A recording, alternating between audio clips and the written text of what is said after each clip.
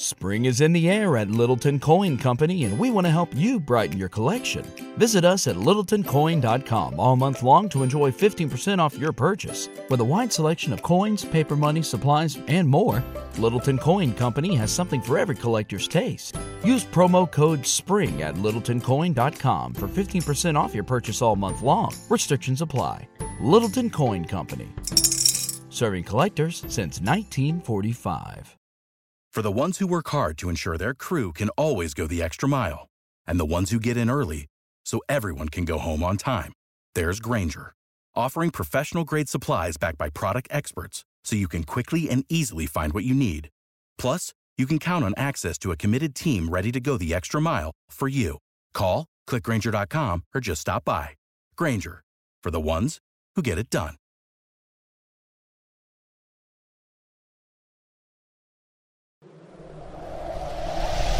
Adjacent.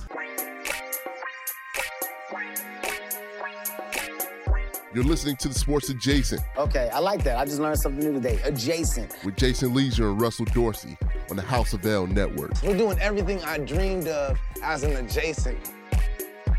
And another thing, too, that I don't really care much for, like you said, can I be nuanced and fair? I can acknowledge that the defense improved under him. He has trouble being having any kind of fairness whatsoever to Matt Eberflus. He just hates him. He just hated him from the day they hired him. Like, and most of the people that have it, just because of his face and the way he talks and the way that he runs things like an office meeting. Like, a lot of people have strong opinions on him, but 99% of those people have formed those opinions based on what has actually transpired over 2 years. Tony started there. Did you just want somebody else to be the coach? And so when he came, he was like, I'm not giving you a chance? He doesn't even have a specific guy. No, you don't even have a specific guy that you wanted. Mike McDaniel. I was on Mike McDaniel from jump. I don't remember that. I'm telling you, I have evidence. I know you like Mike McDaniel. No, I have evidence. I can go back and show the tape from prior evidence. Where's the receipts? Back when Adam Hogue was still at NBC, me and Adam Hogue was championing Mike McDaniel. If you ask him right now, text him right now, he will say Tony Gill was on the Mike McDaniel train. I'm going to do it right now. Go ahead. Yeah, I'm not friends with Adam Hogue right now. So go ahead. Answer Herb's question. So yes, that is also true. I definitely had another candidate in mind. Two, like his first 5 words, I'm like, this is who you want to be the head coach? I think literally his first 5 words. That was how much time Tony gave him. That was the runway for Matt Eberflus. 5 words into the introductory press conference. After being introduced, good afternoon. Was I believe in this isn't quote, but this is the gist of it. Was I guess he wanted an applause from you guys, from the media, as he was being presented. And I'm like, that's who you want to be your head coach? That's who you want? He's like, are you looking for applause? Oh, no, I do remember that pregnant pause he did. Yeah, I remember that. And he did kind of make a comment like, what, no applause or something like that. So I was like, all right, I'm done. And then he proceeded to do his acronym. I was like, oh, he's acronym guy too? Like, get him out of here. Put him to the sun. All right? There was a coach, I'm not going to say what team, what sport, what level or anything. You're going to figure it out anyway. It was Cam Cameron. Do you remember that guy? Mm-hmm. Cam Cameron coached the Dolphins for 1 season. It's the only season he's ever been a head coach, I believe. And they went 1-15 and he got fired. When Cam Cameron was introduced, then he met with the media afterward just to talk about how we were going to run things. And at that time, it was not an NFL rule that coordinators had to talk to the media. And every week at least. And Cam Cameron, we were pressing him because the previous coach had been Nick Saban, who didn't allow that. And we were pressing Cam Cameron on, hey, how about, when you get here, how about when you start, we get to talk to the coordinators. And Cam Cameron goes, I mean, guys, come on. Like, do you want to talk to the coordinators or do you want us to beat New England? And he kind of looks around. He kind of looks around the room and everyone's just sitting there staring at him like, what? What? We don't care if you beat New England. We want to talk to and everybody. We want to talk to the coordinators after New England blow y'all out, and we want to know why. Everybody was shocked. And then everybody kind of started mumbling one form of like, yeah, we want to talk to the coordinators. Come on, guys. But yeah, like I never rocked him. Super nice man, like really great guy. But I mean, Tony didn't like him. Tony didn't like him. Yeah. You're right. You're probably right. Also, it's like I can acknowledge that he's good. He made the defense better this year statistically, but he's also good at a skill that I value less than a person that can grow a quarterback. Of course, like significantly less. That was the problem from the jump with the hire. Honestly, I don't care if the defense was last. Like the Chiefs proved that you don't have to have a top 15 defense to win the Super Bowl. I get it; it's an anomaly because they have that guy, but it's been proven to be possible. So, like, if you have a guy that understands quarterback play, how to build an offense, I value that way more than I will ever value a defensive guru. Just to be honest. But in Chicago, that's always going to go over because Chicago Bears fans are just used to defense and running game, and so we're like, hey, we're going to get a defense that can hold you to 17. And if we can get to 17, certainly if we can get to 20, we expect to win that game. And that would have worked fine for you throughout the Urlacher era and certainly, through the Singletary era. But like football's different now. Everything's been so heavily skewed toward the offense. You need to be able to put up more than 17. Now, the Packers didn't need more than 17 in the last game of the season to beat the Bears. But, the game is different, but I don't know how a lot of these coaches haven't really got to that space yet and thinking, we got to outscore somebody, which is fine with me. I still like old school football. Tone, Adam Hogue has checked in and said that he believes you are correct, that you and him were the only ones out there pushing for the Bears to hire Mike McDaniel. Told you. And he believes there's probably some tweets out there that support that. I also believe that whatever tweets you did use to advocate for him, probably you referred to him as Mike McDaniels. Yeah. I picture you not having his name quite right. You got to treat like Aldi's and Jules. That is what would happen here. That is what would happen here. Yeah. And I found it weird that we were literally, and it was partially funny, but also like dead serious. I was like, I don't think you guys understand what he was doing with the Niners and their run game, right? Like, I don't think people actually understood what he was doing. It was very innovative. It was very smart, and I don't think anybody took him seriously, and they should have. So, shout out to Big Mike. Did y'all see that graphic they put up? I can't remember what game it was. I don't really think it was a Dolphins game. Maybe it was, but all of those coaches that came from like the 2013 Washington Redskins staff. Yeah, wild. It's like the dream. I think there's 5, right? No, it was more than that. It was more than that. Well, it's like 7, 8 dudes. 3 right now. Sean McVay, Kyle Shanahan, Mike McDaniel, Matt LaFleur. Is there another one? There may be a couple that are like OCs or DCs now, but all of these dudes, they were like Slowick. Yeah, I think that's what I was watching. And all of these dudes are now they were like, was Zach Taylor there? I don't know. You could see if you can look it up, Tone. Just look up Washington. It'd be the old name. Herb, since you brought that up, I have gotten so hooked. We might have talked about this last time you were on. I've gotten so hooked on the Hard Knocks in season with the Miami Dolphins. It's pretty good. The reason that I say that as though it's a revelation is because I watch so little sports programming. Okay, I know you do. Ever outside of work. So it's very rare that I would get into anything.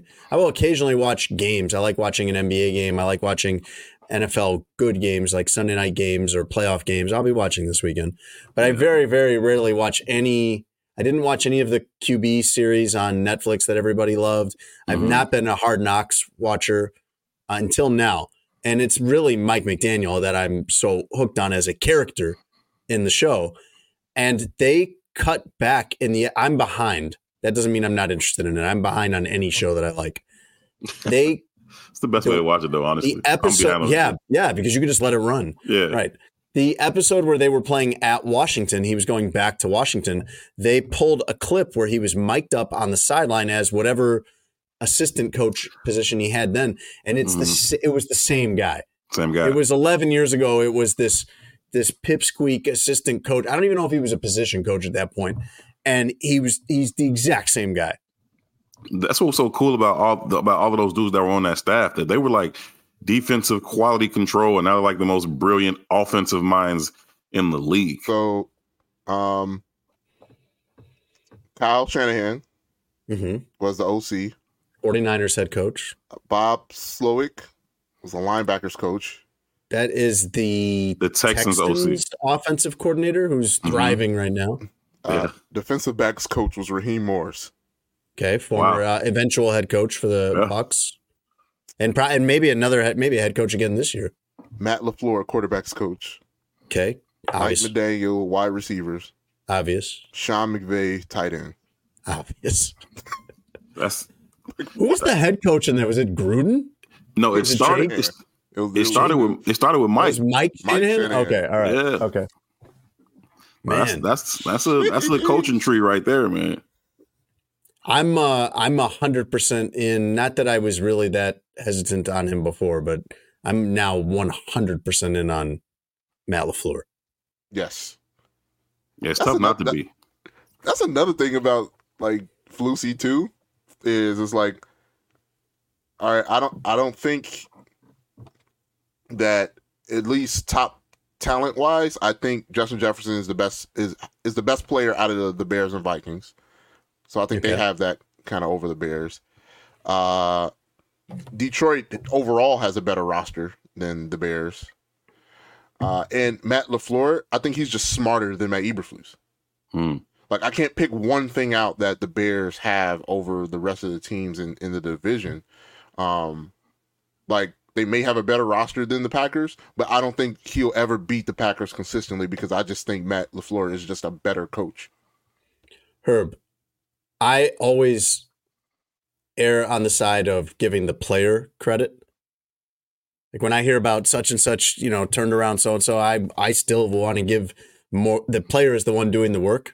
Sure. But if you had to guess off one season now where Jordan Love almost led the NFL in touchdown passes this year, if you had to say who's done the better job, is that more Jordan Love and he was just that good and he would have done it anywhere? Or is it more Matt LaFleur knows what he's doing and Matt LaFleur probably could have done that with other guys too? Yeah, I'd go LaFleur, but I would also go a little bit of transitive theory on this one. I would give Aaron Rodgers some credit too. Like, I think just sitting behind that dude and watching him in the system and how he plays, you see some of that kind of style. That touchdown pass he threw, the one that he just kind of drifted and floated back, that was very, very Rodger-esque in terms of understanding what was happening and putting the ball where it was where it needed to be, where the receiver was on his way to. And so certainly if I had to choose between LaFleur and Love, I would go LaFleur. But I will put Rodgers in there too, and just what they've built over there over time. I don't think it's happenstance that they just continue to be successful, especially on that side of the ball, especially at the quarterback position. So, yeah, I think LaFleur has done a really good job of understanding what that kid does well, what he struggles with, and then putting him in positions to highlight what he does well. I think that's a sign of a really good coach. And shout out to Matt LaFleur. He's doing it for sure. I was up there last week during the early part of the week to do a story on Jordan Love. And I talked to Jordan Love and Matt LaFleur. And they're playing Dallas this week, and I don't think they have any shot. I think they'll. I don't either. And I don't usually think the Cowboys are going to win any playoff game, but I'm pretty sure they'll win that one. And I found a couple of things interesting. I think that Jordan Love, while he did benefit from sitting, I don't think that's just a tried and true strategy. Some guys are ready right away. CJ Stroud was ready right away this year. Mm-hmm. I think we have every reason to believe that Patrick Mahomes would have been ready right away. Sure. I wouldn't be sitting here thinking, wow, it was really that year sitting the year behind Alex Smith with Matt Nagy watching Alex Smith that really changed it all for Patrick Mahomes. But there's a couple things that I think I see that are right with Green Bay's situation that are not always right when you have a young quarterback. And I think this has been a problem for the Bears and for other teams. One, Jordan Love looked good from the jump. That season opener, he came out and Everything looked smooth. He was ready. They were prepared as an offense, and this is a team with like really not a lot at wide receiver and with offensive line injuries.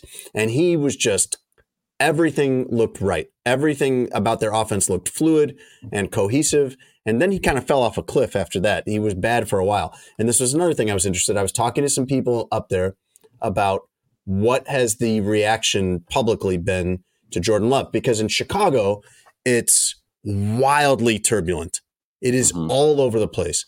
Justin Fields has a good game and people overreact and want to throw a parade. He has a disaster game and people say he's the worst quarterback in the NFL. And neither should be happening. Right.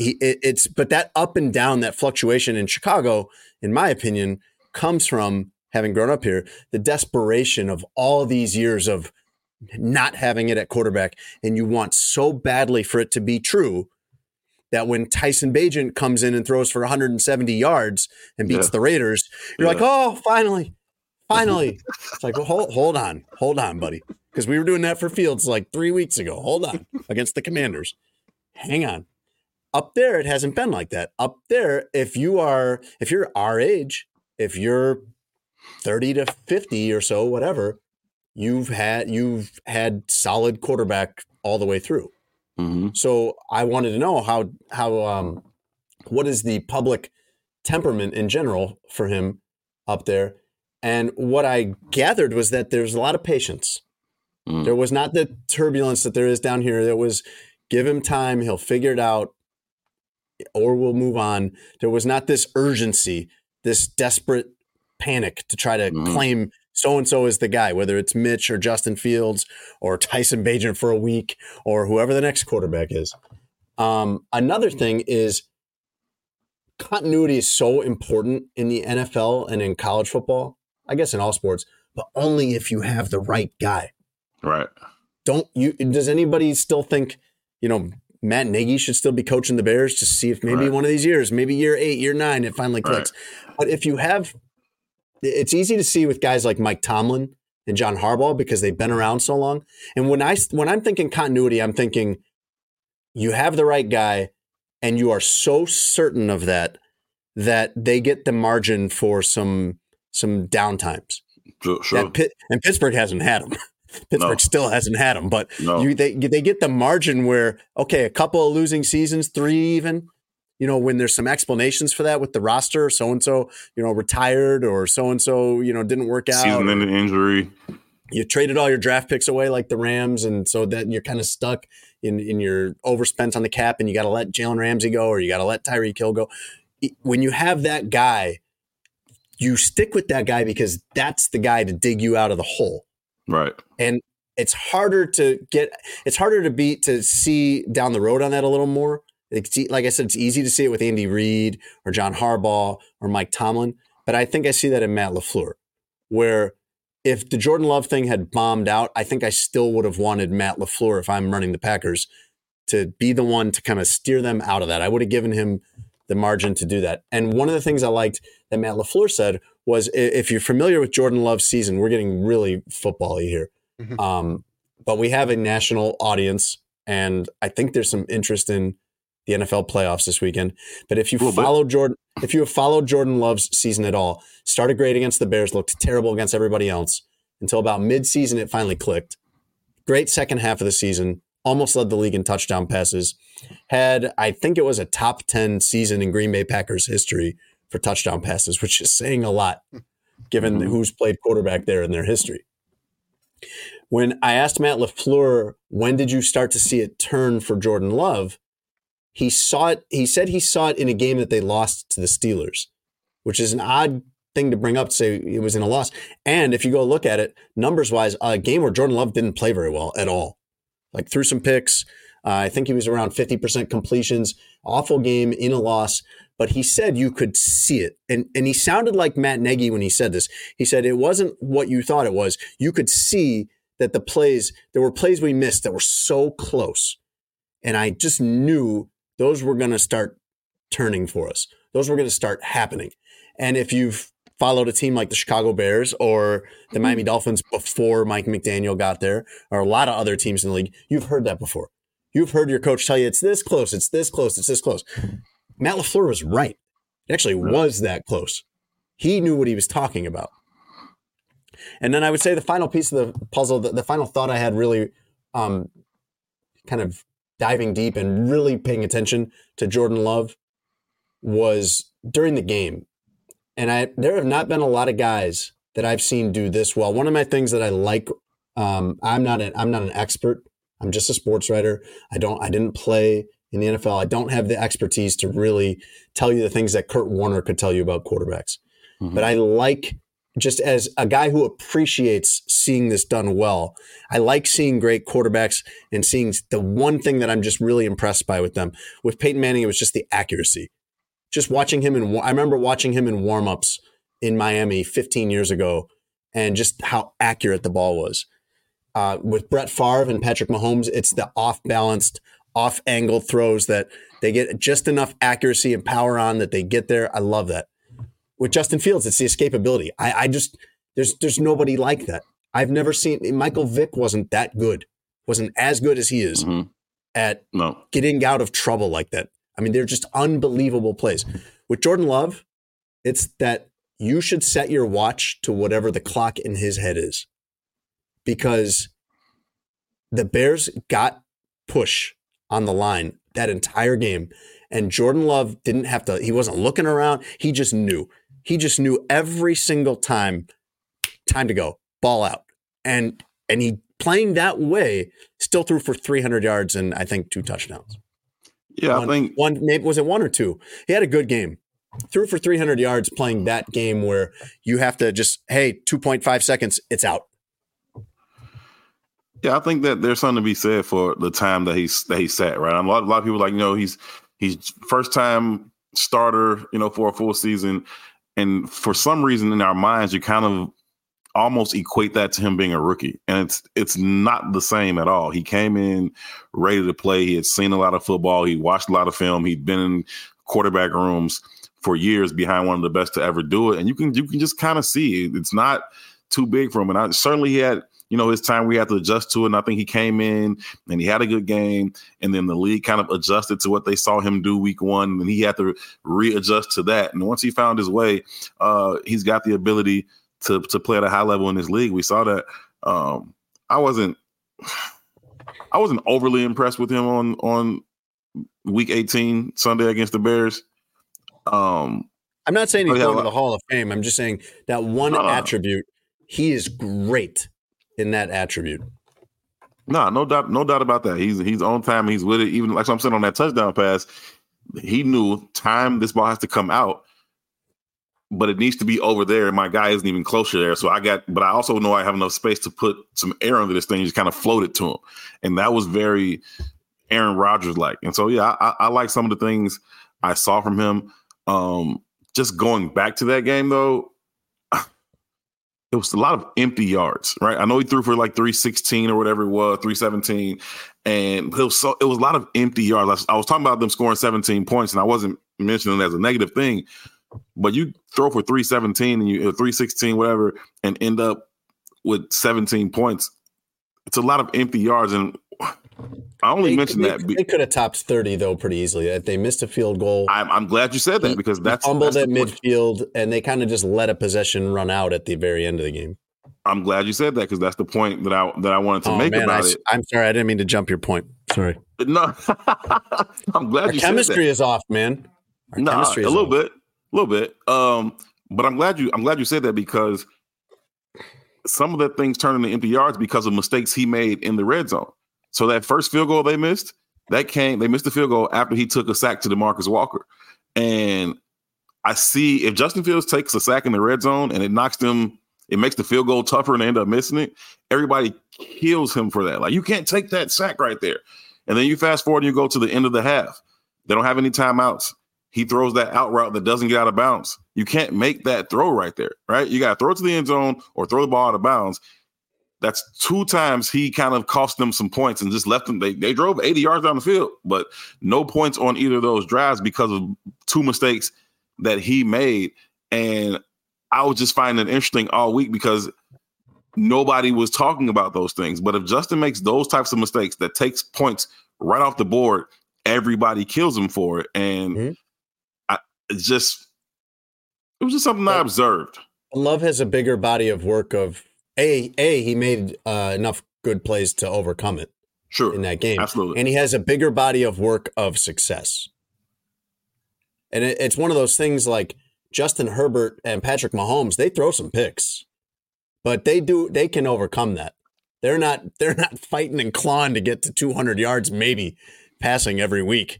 And, a couple interceptions or a sack that loses out, that costs you a field goal. If you're Justin Fields, I mean, that'll sink you.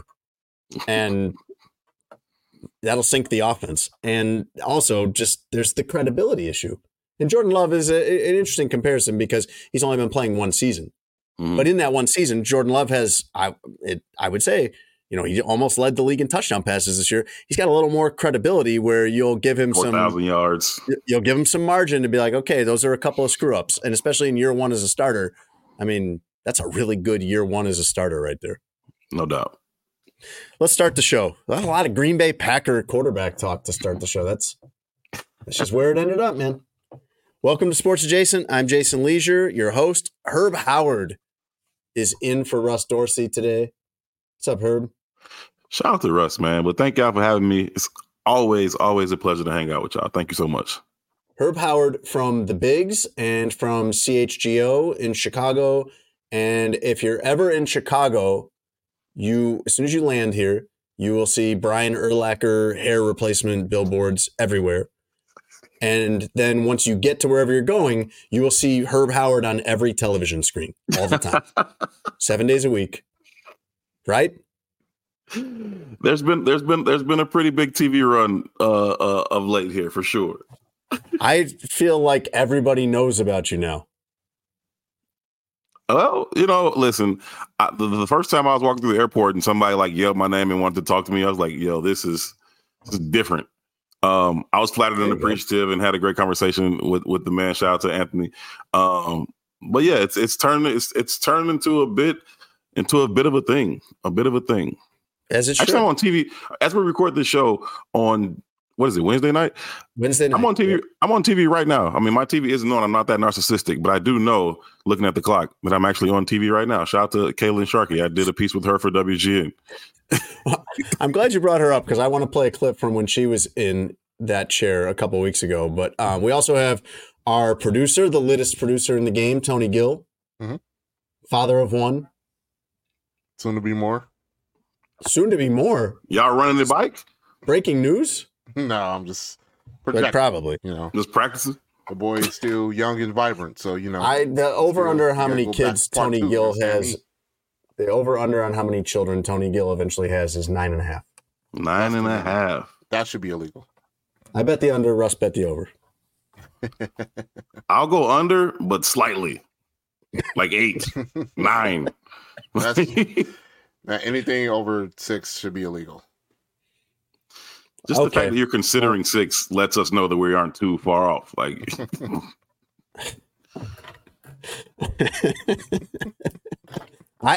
think once you go over 2, you're asking for trouble. Once there are more of them than you, then you have to shift to zone defense all the time. That's a good way to put it. It's like you're on penalty kill 24/7. People like Tony make me feel like it's my responsibility to not have children. I got to balance this world out somehow. You know what I mean? Like Tone's gonna have enough for me, and so it's like I'll just remain in my uncle and godfather role, and I'll leave the fathering to Tone. Look, the world isn't getting any better, so I got to put good people in the world, man. Okay, I'll support that. I mean, I would like more Tony Gills in the world. Yes, it'll be kind of a wacky world, but they'll be nice, good-hearted, loyal, caring people. So it'll be nice, wacky. It won't be like, jump over the bailiff and punch the judge wacky. Right. Yes. Tony Gill is brought to you by Sheets and Giggles. You can go to our link, sheetsgiggles.com/SA. And they're running a great deal right now, 24% off of everything for 2024. That's a huge savings. Go to sheetsgiggles.com/SA. Get yourself the sheet set, 100% eucalyptus. All three of us on this show right now have the sheet set, and we all love it. Silky smooth, 100% eucalyptus fibers. Just go to sheetsgiggles.com/SA. Sports Jason is also brought to you by BetMGM. And Herb, we're going to play that clip of from when Caitlin Sharkey was hosting in just a couple minutes here. Sports Jason is brought to you by BetMGM. You can go to BetMGM.com or download the BetMGM app and get this offer. Your first bet with BetMGM gets paid back in free future betting credits up to $1,500 if you don't win. Just use our promo code adjacent1000. Good time to try it out this weekend with the NFL playoffs. I think there's 6 games from Saturday to Monday. Going to be pretty good. A lot of interesting ones. We were just talking about Packers, Cowboys. You're probably going to bet on those anyway. So if you're going to do it, go to BetMGM. Use our promo code adjacent1000. Get that special offer of first bet. You either win, great, or if you don't, then you get reimbursed in free future betting credits to give it another shot. BetMGM, the king of sportsbooks. Herb, I want to play this clip for you from a couple episodes when Caitlin Sharkey was in. Caitlin, when I saw you today at Hallis Hall, were you part of the Jalen Johnson media scrum? I was. Mm-hmm. Were you there at the beginning when he held up his Jordan shoe to quiz everyone on if they knew which model it was? Yes, and I guessed 14 only because I read the Roman numerals. You say that in hindsight. Tone, would you have known this one? I'll hold it up the picture for you. Would you have known this offhand? Mm-hmm. Okay. Really? Yes. I didn't know it offhand, but like he kept moving it around and everyone was quiet. And then I heard your comment, Jason, and then I looked in the inside and saw the Roman numerals and I was like, 14. Oh, but then you didn't know. You just can read Roman numerals. That just means you would know what to do with a Why do you have that skill, Caitlin? I don't know. I know Roman numerals. Tony, do you not know Roman numerals? No. How do you know what Super Bowl we're on? Yeah, wherever the broadcasters say it is. Well, my comment, he held this up. It was a crowd of people around Jalen Johnson, the very good Bears cornerback, and he held up this shoe and he said, before we start, somebody's got to tell me which Jordan this is. And when you said you heard my comment was I didn't know what number it was, but I knew it was from 1998. I knew it was the shoe that he wore during that season, during his last Bulls season. And I think that should count as partial credit. I know it's not right. I know that is not the correct answer, but I think it was a correct answer to say 98. Was Herb Howard not there? No, Herb was not there. We know what you're getting at, Tony. We know what you're getting at here. He's always getting at that. Hey, Tone, that's hilarious. And I would have known. Yeah, I know you would have. Last I was like, well, okay, it was Herb Howard. And that's how I know that, we're still working on some inclusion things going on in the major sports area because nobody can answer that. It's funny that you asked that question while they were having that conversation. Jalen Johnson himself, who is no stranger to just walking into his pressers and quizzing the media, kind of did that to me earlier this season. He comes in. Yeah, he's done that before. And he's got like a brush. And he's like, hey, what's this? And I'm like, it's a brush, bro. And he's like, what's this? And like, it's a do-rag, bro. Like, what are you getting at? But then he also has this hand attaching device. And he's like, what's this? And they were all like, I don't know. And so he looks at me and he's like, you don't know? I'm like, first of all, don't do that. Like, you're doing too much. Second of all, no, I don't know what that is, bro. He's like, it's a wave pad. And he's just rubbing the top of his head with his wave pad. That's hilarious, man. Like, shout out to Jalen Johnson, but shout out to you. That's DEI at its finest, Tone.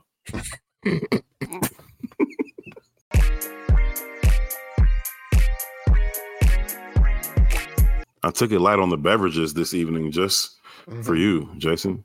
I appreciate that. Yeah. Only my second one. Yep. I don't want to paint you in an inaccurate way, but there have been past experiences where we've done this show with you late at night. I was pretty lit. I remember that day. Well, there we go. Thank you. I'm glad. I was trying to think of the most polished way I could put that, but you just went there for me, so that's good. I remember that day for sure. I remember looking at the clock like, I should probably leave this bar because I'm going to be on Sports Adjacent. It's good. I'm glad you're thinking responsibly. Good. There's been, we used to do this show late at night a lot, Tone. We used to do this show a lot of times. Like, we're doing this at 10 o'clock on a Wednesday night.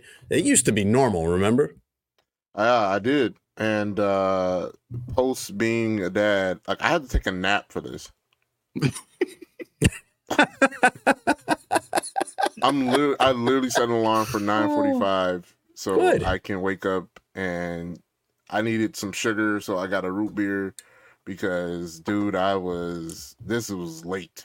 I am usually shutting it down. Yes. Or near shutting it down for the night now. And my preference would probably be to do the show when we record it like around noon. But half the year I'm at work every day during the football season. And Russ's job now, when we started this, Russ was doing baseball writing and had some time midday or late morning. And that's not the case anymore for him. He works kind of a more conventional work schedule. So we do this at night most of the time, but we don't usually have to do it this late. And I had to push it back because we had Bears end of season press conferences on Wednesday, and that's my main job. And I kept kind of pushing it back, and I was like, all right, it's going to probably have to be like 10 o'clock. And I saw Herb there today, so we talked about this in person. And I'm like, I better tell him. I'm like, hey, Herb, listen, if it's going to be late, you can't come on here and be 3 sheets to the wind. And Herb goes, don't worry, I'll only be 2 sheets to the wind. That's what I said. Like, Tone, can you find the it's an old man phrase. I've become more and more like entertained by old man phrases, which I know you are too, Tone, because every description I've heard you use for, we'll call it relations, because that's probably the word you'd use, is the way an old person would, the phraseology that an old person would use. Look that up for me look up the origin of 3 sheets to the wind while I ask Herb this Bears question. 1 second. 1 second. Go ahead. Because I was about to censor myself for what popped into my head when you talked about old man phrases. And then you went right into it when you were talking about relations. My entire childhood, my great uncle, my mom's uncle, right? Every time we were at a function, family function, when he was time to go, he was a loud man. He got kicked out of one of my football games for cursing out a referee. He's just this big, loud man. But every time he was ready to leave a family function, he would be like, yo, nephew, I'm about to go. No, he's like, yo, nephew, me and your auntie about to go. It's about to be 10 toes up, 10 toes down. Oh, my. Okay. That's a lot. Know what I'm like 5. I don't know what this means ever. Like the whole time, like he was dead and gone before I knew what that ever meant. He had said it to me no less than 35 times. Yo, nephew, me and auntie about to get out of here. It's about to be 10 toes up, 10 toes down. I'm like, okay. That's a warm memory from Herb Howard's childhood. Here is the Bears question I want to ask you. And we don't talk a lot of Chicago Bears on here, even though we're based in Chicago and that's what I do for a job. That is to some extent what Tony does for a job as well at NBC Sports. But I think this is an interesting discussion point, no matter where you live and what football team you follow. The Bears fired their offensive coordinator. The Bears also have quite a situation at quarterback where they have Justin Fields, who's 3 years in, has gotten better. That's for sure. You could argue about, has he gotten better enough? Is he headed upwardly enough? Whatever. But he has gotten better. This is a very highly drafted quarterback from 3 years ago who has trended up in general. They also have the number 1 overall pick in the draft. And there's a bunch, you can argue all you want about Caleb Williams, but the general consensus is he is a generational talent at quarterback. He is the best quarterback prospect since Trevor Lawrence 3 years ago, who was the best quarterback prospect since Andrew Luck 9 years before that. This is not just the number 1 pick. This is a very rare number 1 pick. As the Bears go to hire an offensive coordinator, I'm going to put you in the spot where you're the candidate for this job, Herb, whether you're already a coordinator somewhere where you don't call plays, or you're a highly regarded quarterbacks coach or O-line coach or receivers coach or something. Would you take the Bears offensive coordinator job if they wouldn't tell you what they're doing at quarterback? I would, because I appreciate coaches who are able to tailor their system and even their week-to-week game plan around their personnel. And I know it's kind of natural for coaches to be so arrogant. You don't get to that level of coaching in the National Football League without believing that you know the very best way to win a football game.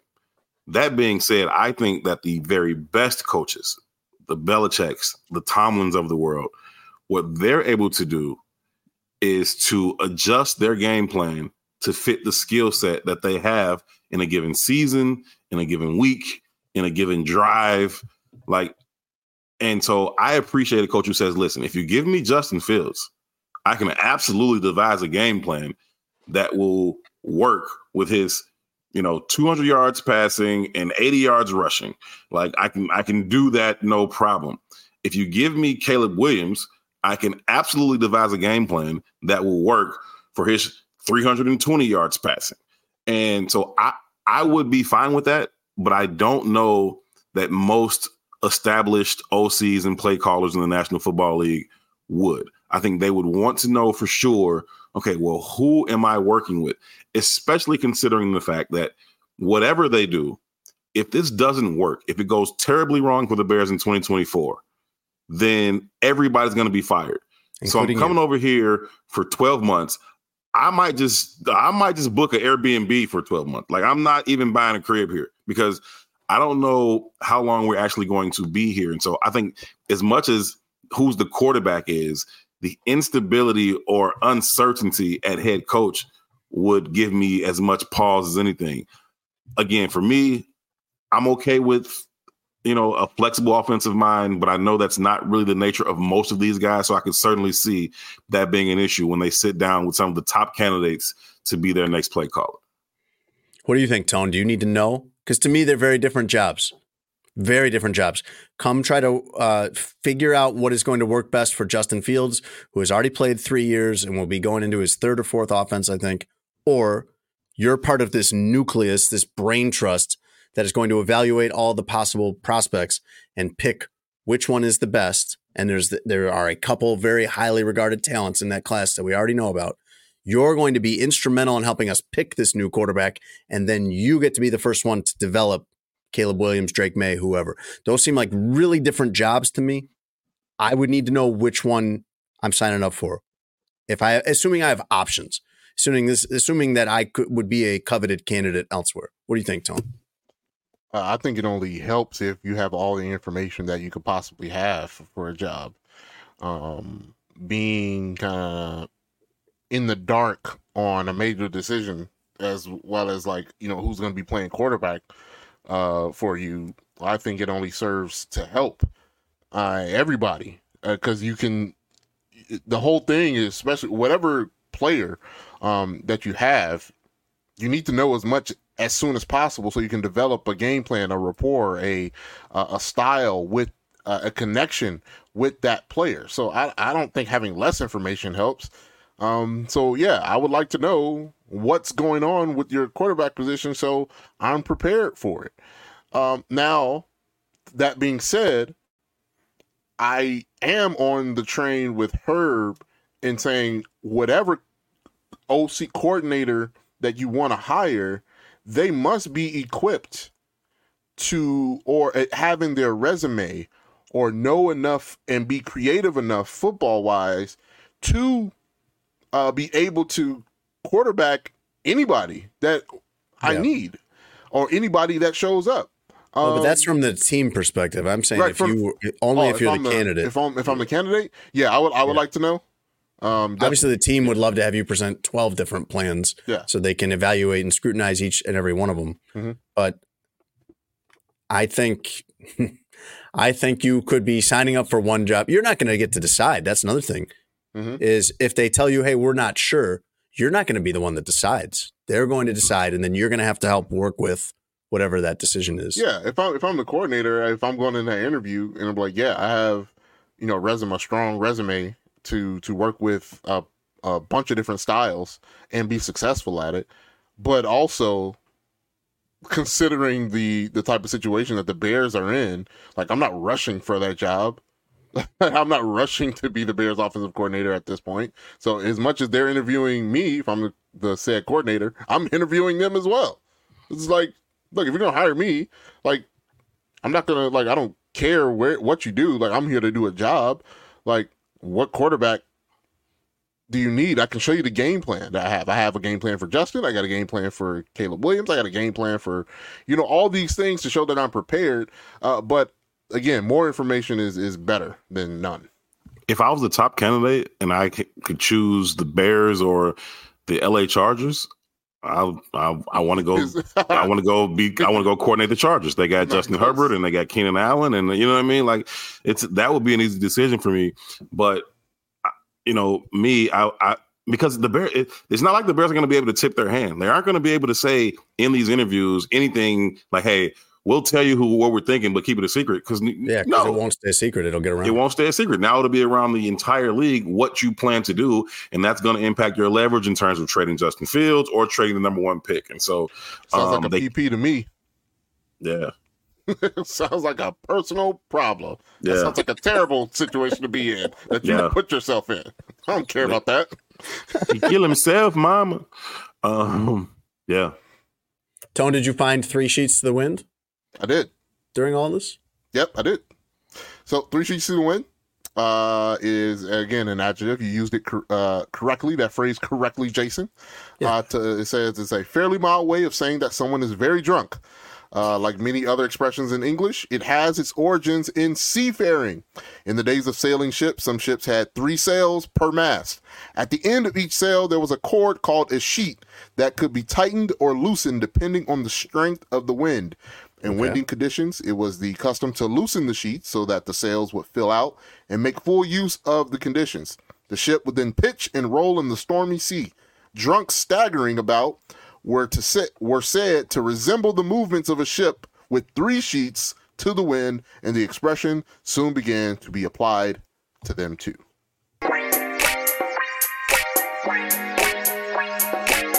Say goodbye to your credit card rewards. Greedy corporate mega stores, led by Walmart and Target, are pushing for a law in Congress to take away your hard-earned cash back and travel points to line their pockets. The Durbin-Marshall credit card bill would enact harmful credit card routing mandates that would end credit card rewards as we know it. If you love your credit card rewards, tell your lawmakers, hands off my rewards. Tell them to oppose the Durbin-Marshall credit card bill. For the ones who work hard to ensure their crew can always go the extra mile, and the ones who get in early so everyone can go home on time, there's Grainger, offering professional-grade supplies backed by product experts so you can quickly and easily find what you need. Plus, you can count on access to a committed team ready to go the extra mile for you. Call, click Grainger.com, or just stop by. Grainger, for the ones who get it done. All right, we're bringing this segment back at the request of my mom, who is one of our biggest fans of the show. That helps you remember that you're still doing a small show. It helps you at least kind of like keep that humble mindset. We actually have a lot of listeners. It's great. I finally met your mom. Yeah, you did. Yeah, Tony came out for my daughter's birthday at my mom's house a couple weeks ago. Yeah, sweet. It was nice. Tony brought the fam. Everyone was happy to meet the little baby girl. But my mom was very upset last time you were on, Herb. She enjoys your appearances on here, and she was very upset last time you were on that we did not do Dear Herbie, which is similar to Dear Abby. In fact, so similar that we actually used the questions from Dear Abby to do it. Yeah.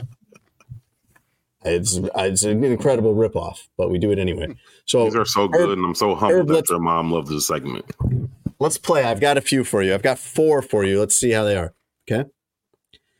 Dear Herbie, my girlfriend is the loveliest, smartest, most compassionate, and supportive person I know. You know when it starts out like that, there's a but coming. We've been together for 1.5 years. Here's the but. Multiple ex-boyfriends call her and want to hang out, and she wants that too. By the way, she told me when I first met her, she had been in an open relationship. Not anymore, but that's in the past. Allegedly. What bothers me is worrying that the ex's intentions may not be good. Yet she feeds into it and tells me I need to trust her. I struggle with jealousy, anger, and distrust when this happens, Herbie, and I have shared these feelings with her, but she can't let these folks move on. Are my emotions wrong?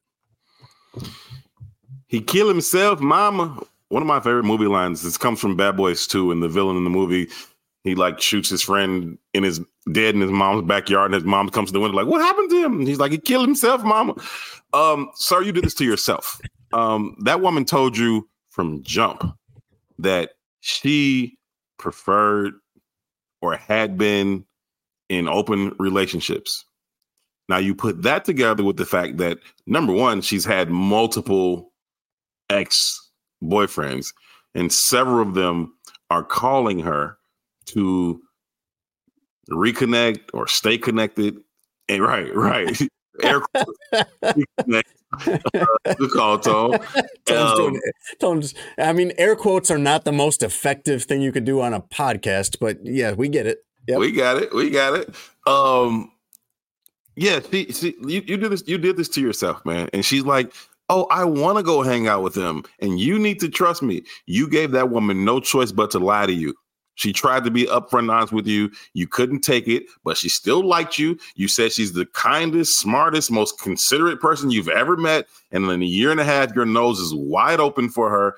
You gave her no choice but to lie to you. She tried to be honest, and she tried to be transparent, and she tried to be her most authentic self. You didn't allow her to, and you forced her to be a lying cheater. You deal with it, sir. You deal with it, and you deal with it forever. She's going to always take those phone calls. She's going to always go out and meet up with those guys. You should have had that conversation with her early and said, "I cannot do that," or "It's fine. We'll talk it through. We'll set some parameters and some boundaries, and we'll figure out how to make this thing work." You didn't do that. Now you're going to live with the fact that she's going to be stepping out at her leisure. Oh, nice. Nice. I like that.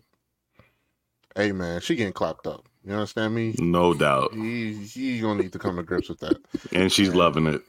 I don't think the ex-boyfriends are calling because they miss doing puzzles by the fireplace. Yeah, no. Nah, big dog.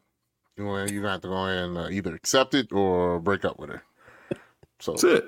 All right. Well, we've solved that. There you go. Dear Herbie, my 21 and 17-year-old sons both live in an apartment that I rented for them. My question is, how often should I go there and clean and make dinner and visit? They're lazy and messy, and I feel like I need to step in to help more. Any suggestions? Call ahead, Mom. Call ahead. I shouldn't assume that was Mom. It was. Call ahead, Mom. No, it was.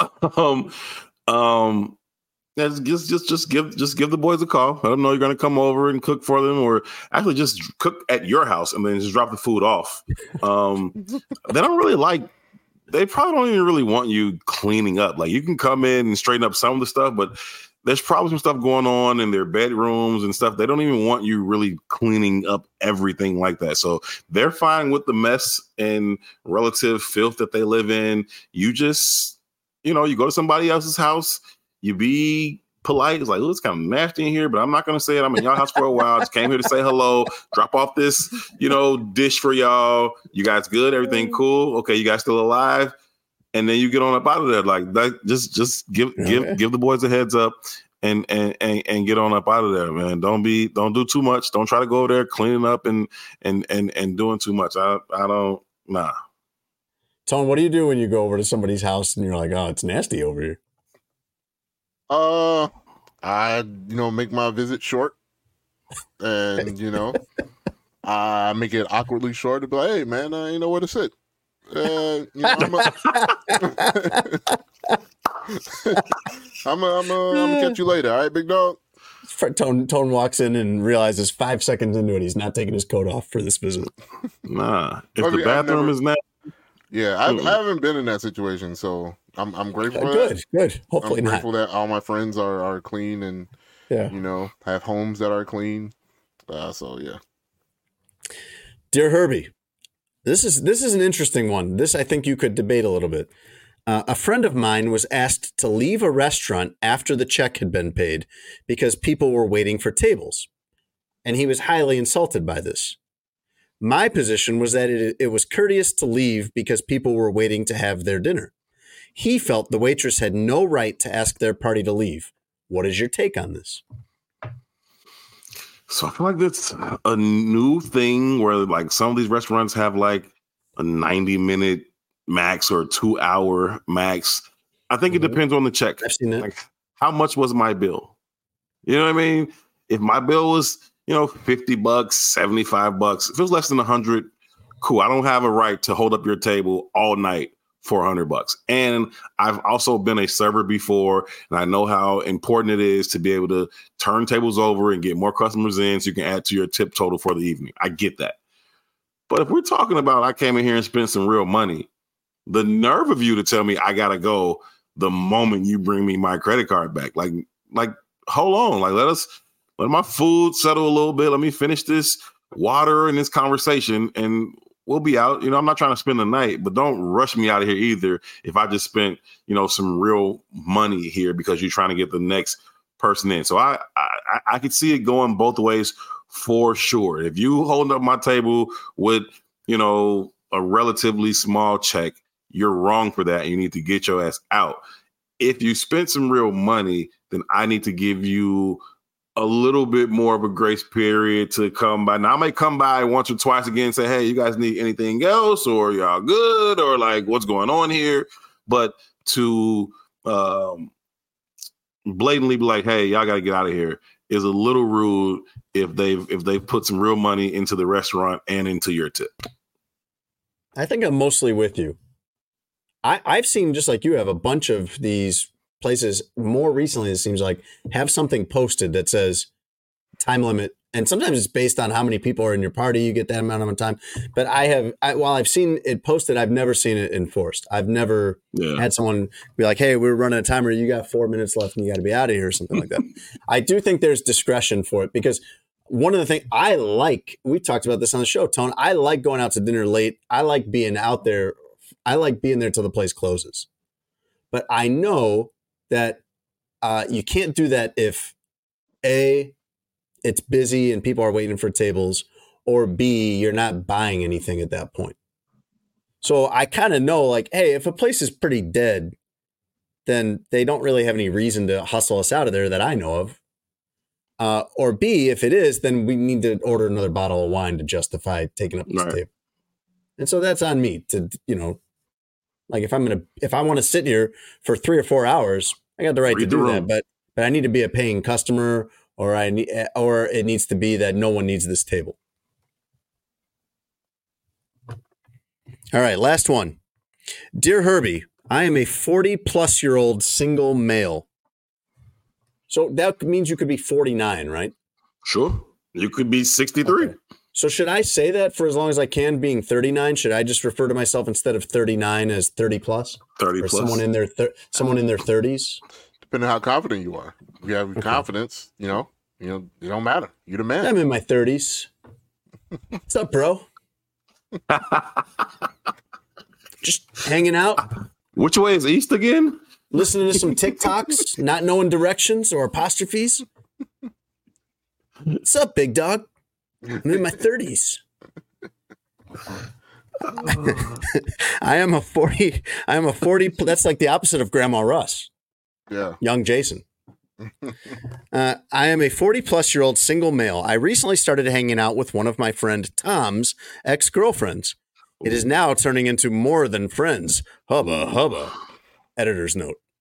It is Pam and I both have feelings for each other. She and Tom dated for 5 months and broke up 8 months ago. Question: do I owe it to Tom to ask his permission, or at least tell him I'm seeing her? Pam has asked me not to say anything and to let him find out on his own, which, by the way, he will, because we have many mutual friends. I want to respect her choice, but also, as Tom's friend, I feel the right thing to do is tell him. Please advise. I'm stuck between her wishes and doing what I think is right. So as a 40-plus-year-old person, you know the value of friend. So you don't use friend lightly when you're 40 plus years old. You use friend lightly when you're 10 or even 20. That's what I've heard, bro. But when you're 40 plus, you understand what it means to call someone your friend. So the fact that you're calling him your friend tells me you guys are pretty close, and he would show up for you in your time of need as you would him. That being said, 5 months ain't really like that. Like, see, that's where I was. And I was wondering, am I being overly judgmental and dismissive to say it was just 5 months? Come on. Yeah, 5 months ain't really like that. If we talking 5 years, we're talking a couple years, cool. Like, she'd be off the table. But 5 months, like, y'all was really just like talking and dating. Like, y'all wasn't really, don't really like that. You know what I mean? So y'all didn't even make it to a holiday for real, depending on when this thing started. Like, this not like y'all couldn't have done Valentine's Day and Christmas. Like, you know what I mean? Like, well, I guess y'all could have done Christmas. Yeah, if you had it, right. Yeah. But I get like, your point. Your point is well made. Like, so I say you got to be able to go and talk to your friend. This is your friend. I still don't think you should he shouldn't find out about this from random mutual acquaintance. Hey, I saw your friend and that woman you dated for a few months out at dinner last night. He shouldn't find out that way. You should just hit him find up out like, from the streets, Tone. Nah, he shouldn't find out from the streets. You should be like, hey, bro, I know you was talking to Shorty, last year for a couple weeks. When you bring it up to him, you gotta minimize it as much as possible. Like, you know what I mean? Well, hey, was it like a couple weeks or something? Remember that girl you kind of went to the show with that one time? Like, yeah, I bumped into her, and turns out she's pretty cool. We kind of vibing a little bit. Is it cool with you if, I just explore this for a while and see what's to it?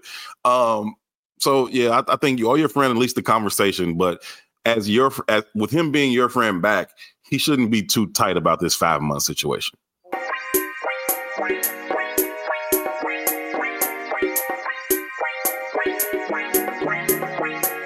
Let's do the news, Herb. Let's do it. Have you been following any of the Aaron Rodgers, Jimmy Kimmel, Pat McAfee? Minimally. That's a yes. We don't have to get into all of that. But the short version is Aaron Rodgers accused Jimmy Kimmel, supposedly jokingly, that he was going to be on this Jeffrey Epstein list. Horrible accusation. And this could end up going to court. It was such a dumb thing to say. But Charles Barkley was asked about this on the CBS morning show. And he said that if Rodgers had said that about him, he would, quote, would have punched him in the face, end quote. When asked to clarify exactly what he meant by that, Charles Barkley said, quote, you know what the hell punch him in the face means, unquote. Right. Yeah. What is there to clarify? I said punch him in the face. Real one. Maybe they were giving him an opportunity to kind of... To walk it back? Yeah, to take it back a little bit, but they must not know who Charles They don't know. is. He ain't walking nothing back. Mm-hmm. Now, I don't know if Chuck has ever actually seen himself fight, but he thinks way higher of his boxing acumen than he should. Like, it don't matter for a dude willing to fight, though. That's half the battle. Are you willing to engage? It don't matter. You could be the wild swinger. Hey, if you're gonna keep coming back for the fight, I can't hold him. 100%. You're right on that. If it was me, I would have been on there and I'd have been like, if he said that about me, I would have punched him in the face. And I'd be like, well, can you clarify what you mean by that? And I'd be like, yes, I was hoping you would ask that. What I mean by that is hire an attorney. There you go. You got to know how to fight your fight. Not a real one. Tone, do I have this correct in my show notes here that you have some news items you need us to be aware of in news? Yeah, okay. Just a couple things. Number one, Eric Spoelstra just got the bag. Re-signed him, the Miami Heat. He's one of the best coaches, probably the best coach in the NBA right now. And he got the money, and that wasn't the news, though. Like, coaches get re-signed and extended all the time. No, but not like that. That's the most money a coach has ever gotten. Yes, but that still wasn't the number one news. What's the news about this? If it's not that. If it's not the biggest contract in North American sports coaching history, what is it?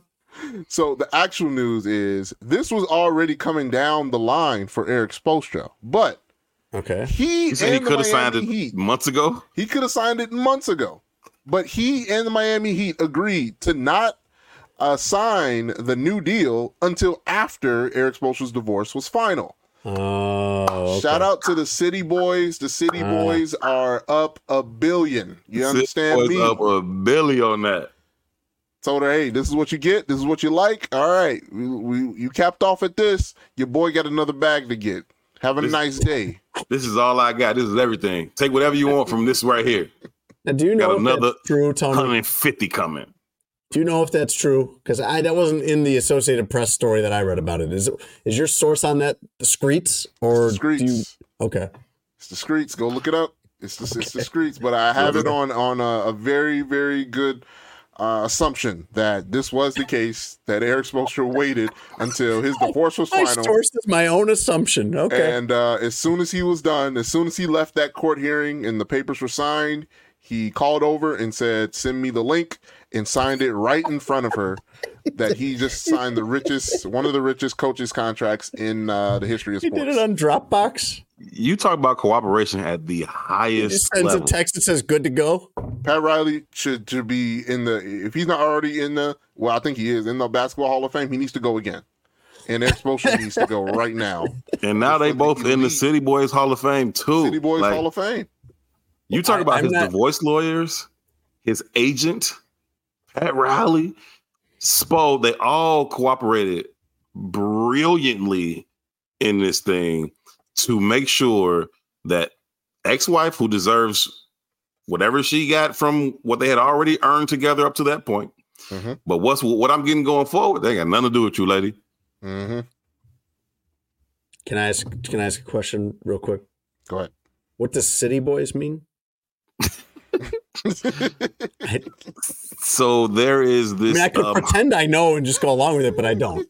There's this hypothetical rivalry between the City Boys and the City Girls. And so when women have a perceived victory in the pop culture world, anybody will say, oh, City Girls are up. So say like Spo's wife had known about this impending extension.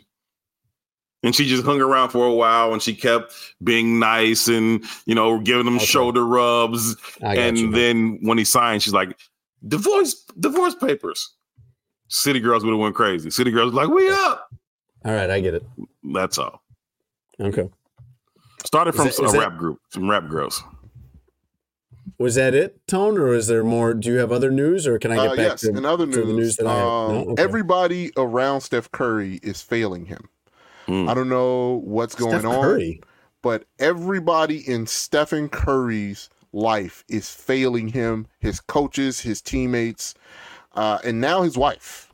You sound like you're describing like Ja Morant's situation. Steph Curry is like almost a billionaire, probably 30-something-year-old. Like, well, I was not aware that Steph Curry was having a bad go of it. Yeah. I mean, you can never notice, but his life is on a downturn, and not because of anything that he's doing. He's out here still being excellent.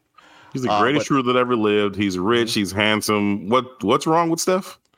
So again, does he know that he's in crisis, or do you? Or he knows. You know, he knows. He's in crisis? Have you seen him on the bench after some of these losses? He knows. All right, I'm gonna let you finish. Go ahead, man. Right. Go ahead. So obviously his teammates are failing him. Klay Thompson is a shell of who he was. Draymond Green doesn't want to play basketball unless he's punching somebody in the face. I don't think that's what he said, but that's your opinion. Steve Kerr is dropping the ball coaching wise. Guys are complaining, leaking information. I mean, guys, I'm pretty sure don't feel safe being on the team right under Steve Kerr.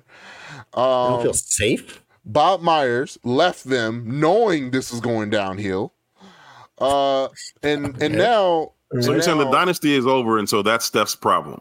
And now, yes. And now his wife, again, for some reason, just publicly, it's like her number one job is to embarrass Steph in public.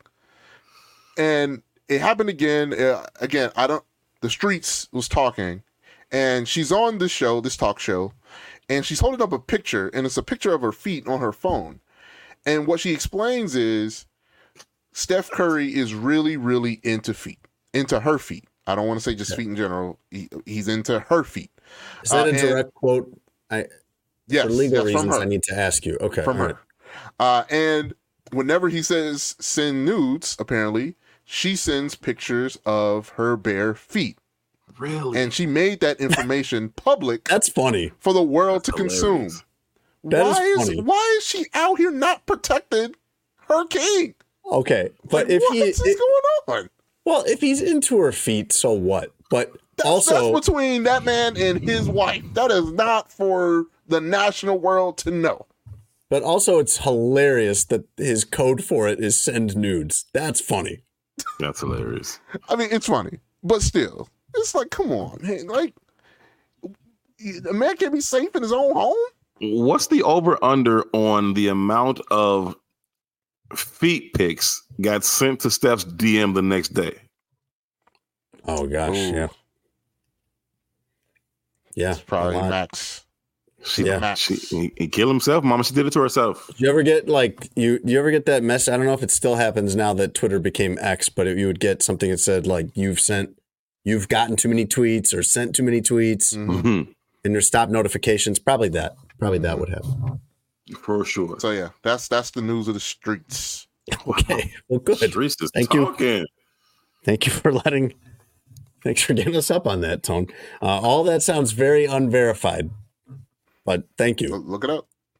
Okay. Spo is a Hall of Famer, and Aisha Curry is the Jada Pinkett Smith of the NBA. Got it. That sounds harsh, but all right. I have quite an incident to report to you, or the Associated Press does, from a Dunkin' Donuts in Winter Park, Florida. And I think just the setup there, you're intrigued. We're talking about a Dunkin' Donuts, and it's in Florida. I want to know what happened here. Paul Kerouac sued Dunkin' Donuts for $100,000 after a toilet in the men's bathroom exploded on him at this Dunkin' Donuts. Wait, what? His lawsuit, Herb, says the explosion left him covered in feces, urine, and debris. And when he walked out of the bathroom, which that must have been a sight. Oh, my God. When he walked out of the bathroom to ask employees for help, they told him they were, quote, aware of the problem with the toilet, unquote. I'm sorry, what? Because there had been previous incidents. Hey, man. He's better than me. He is better. I'm going to fight somebody in my feces-covered wardrobe because that is crazy for you to say to me. Like, for that to be your response, we're aware of it. What? Yeah, but I could see that. You know, I'm so glad you're here so we can complain about young people together because I'm just floored by the lack of friendliness and courtesy and general customer service. Like, you don't have to be all smiley and whatever. And, you know, if you're working at Starbucks or Chick-fil-A or something, I get it. Like, that's not your career probably, or that may not be a job that you love. That's fine.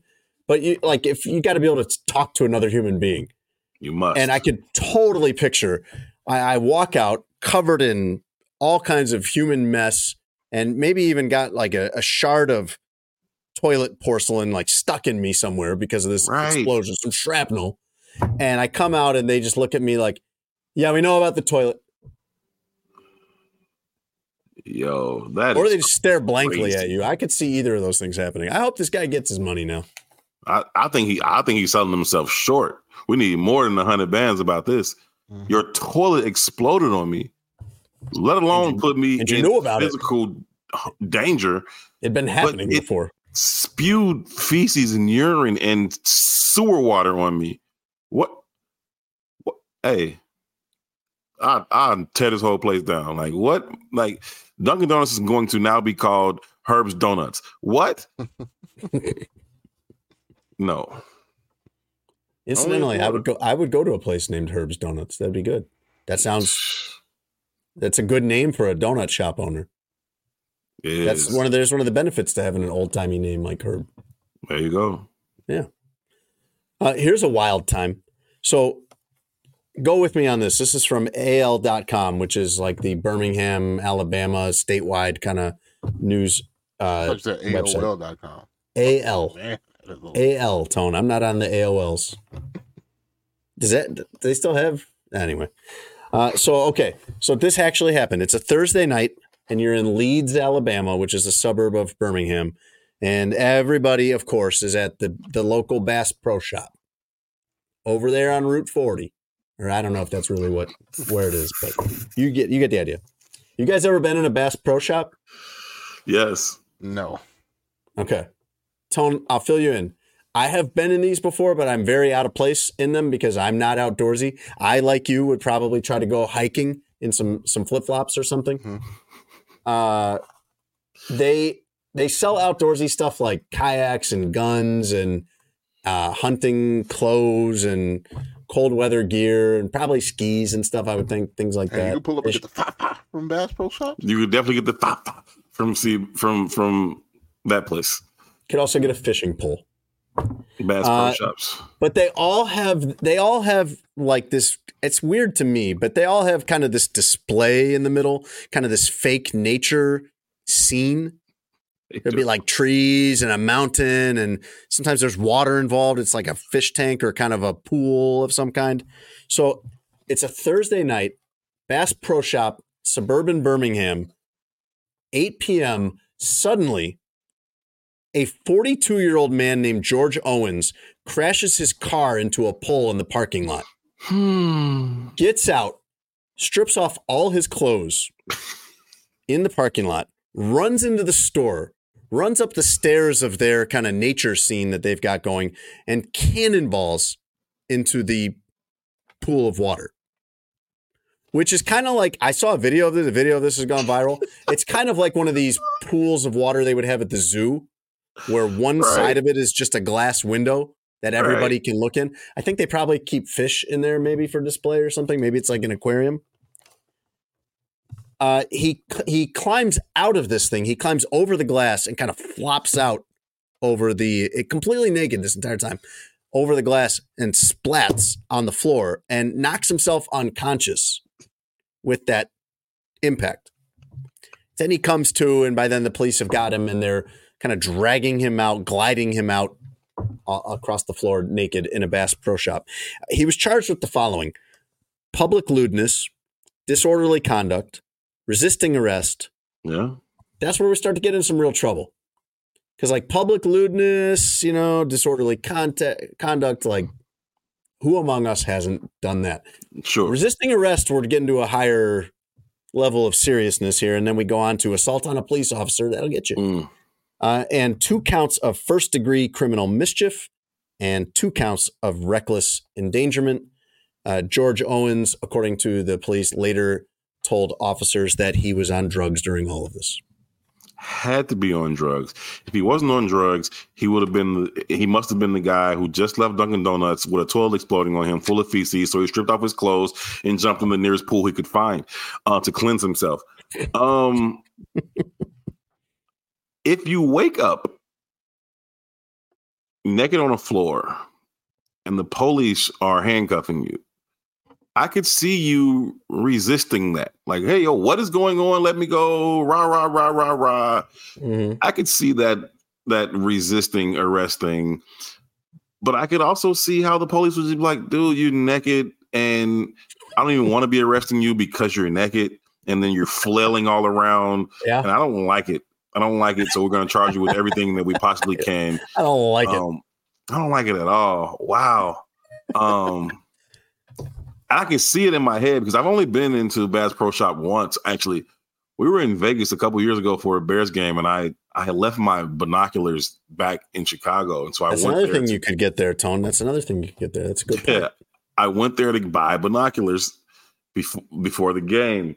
Mm-hmm. And I see they had an escalator in this one to the second level, and under the escalator was where the nature display was where the body of water was and the little fish or whatever. So I can see this guy just in this very shallow pool to be cannonballing in, first of all. Yo, I don't know what kind of drugs he was on, but it wasn't like he didn't like hit a joint or nothing. Like he was off something crazy. In that guy's defense, just one thing. I don't know that there's that much else to do on a Thursday night in Leeds, Alabama. That's real. That's real. It's one of your options. Finally, Herb, a crazy story out of Houston, Texas, from ABC 13 in Houston, where stray dogs snuck into a car dealership's lot and started ruining cars. Ruining them how? I'll tell you. G Motors, that's the name of the dealership, caught 2 dogs on surveillance footage, caught them in 4K, Tone, scratching off paint and tearing bumpers off of cars.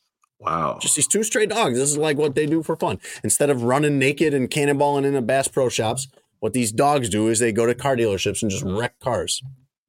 They're selling used cars, too, at this place, so that might be a little more of a problem.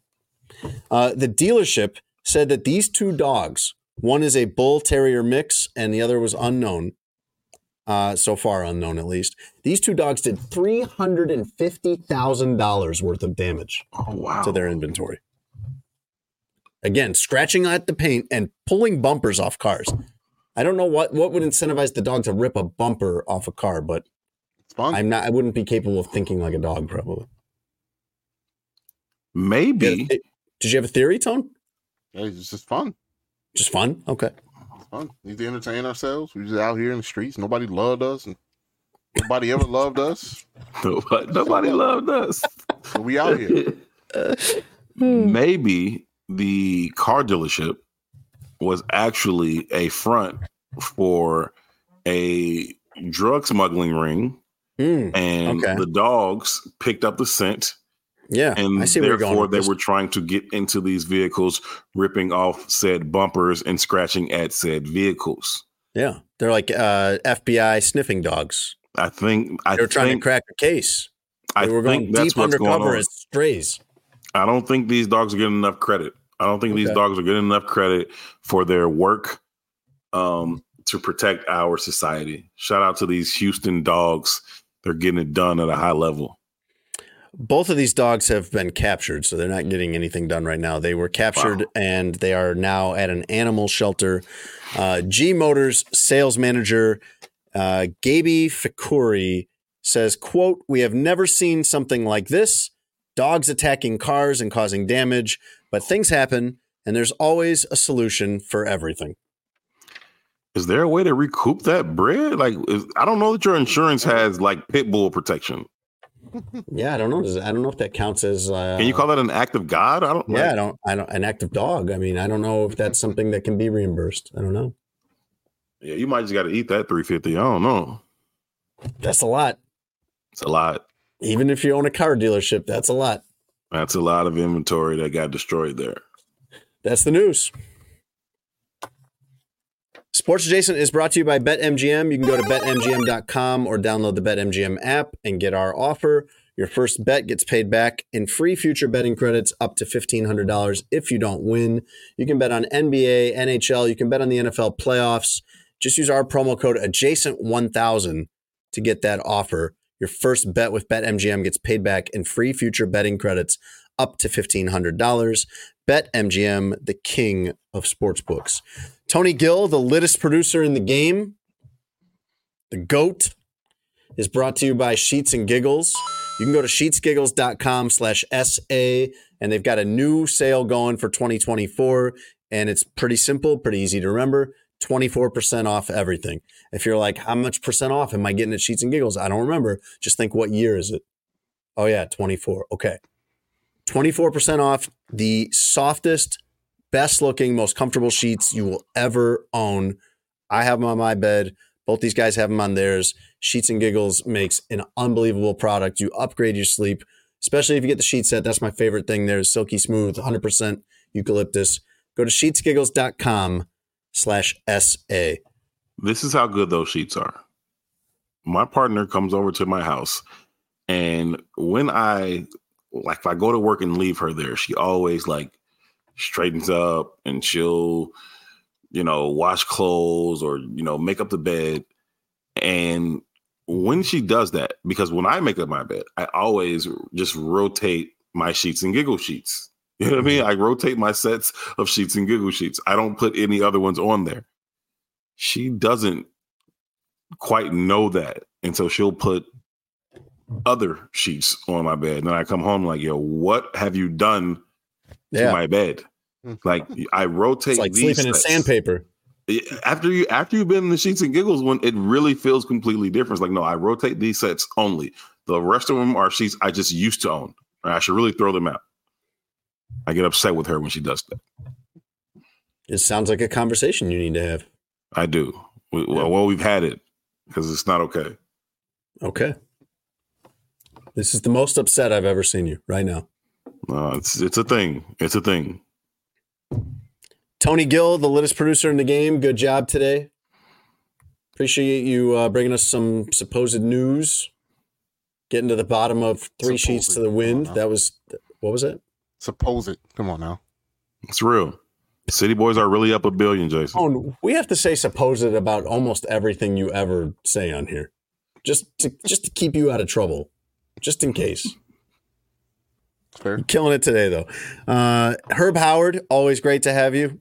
Herb Howard from The Bigs and CHGO and every television in every bar in Chicago 24/7, including while we are recording this, according to him. Fantastic job, as always. Glad to have you, man. Pleasure is all mine. Thank you so very, very much for the invite. I don't know when I'm going to see you again, because once they did the year-end press conference, it's like I know. I want to go to Mexico and come back at training camp. Like I don't want to. I need a break, man. Seriously. No, I'm sure I'll see you in like a week. Thank you guys for hanging out with us. We will see you next week. Thanks for listening to Sports Adjacent with Jason Leisure and Russell Dorsey. Be sure to download, subscribe, and give the podcast 5 stars. You can check out the latest episode of Sports Adjacent on all digital streaming platforms. I'm very much adjacent. For a couple hours, I thought I was hood. But then all that happened, I was like, you know what, James? You adjacent to the mother.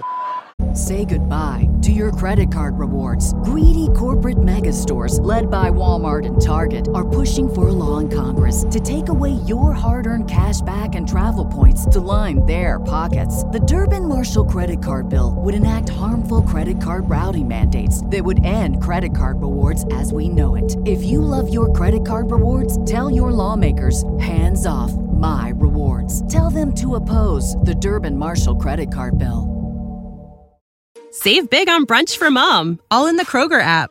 Get half gallons of delicious Kroger milk for $1.29 each. Then get flavorful Tyson natural boneless chicken breasts for $2.49 a pound, all with your card and a digital coupon.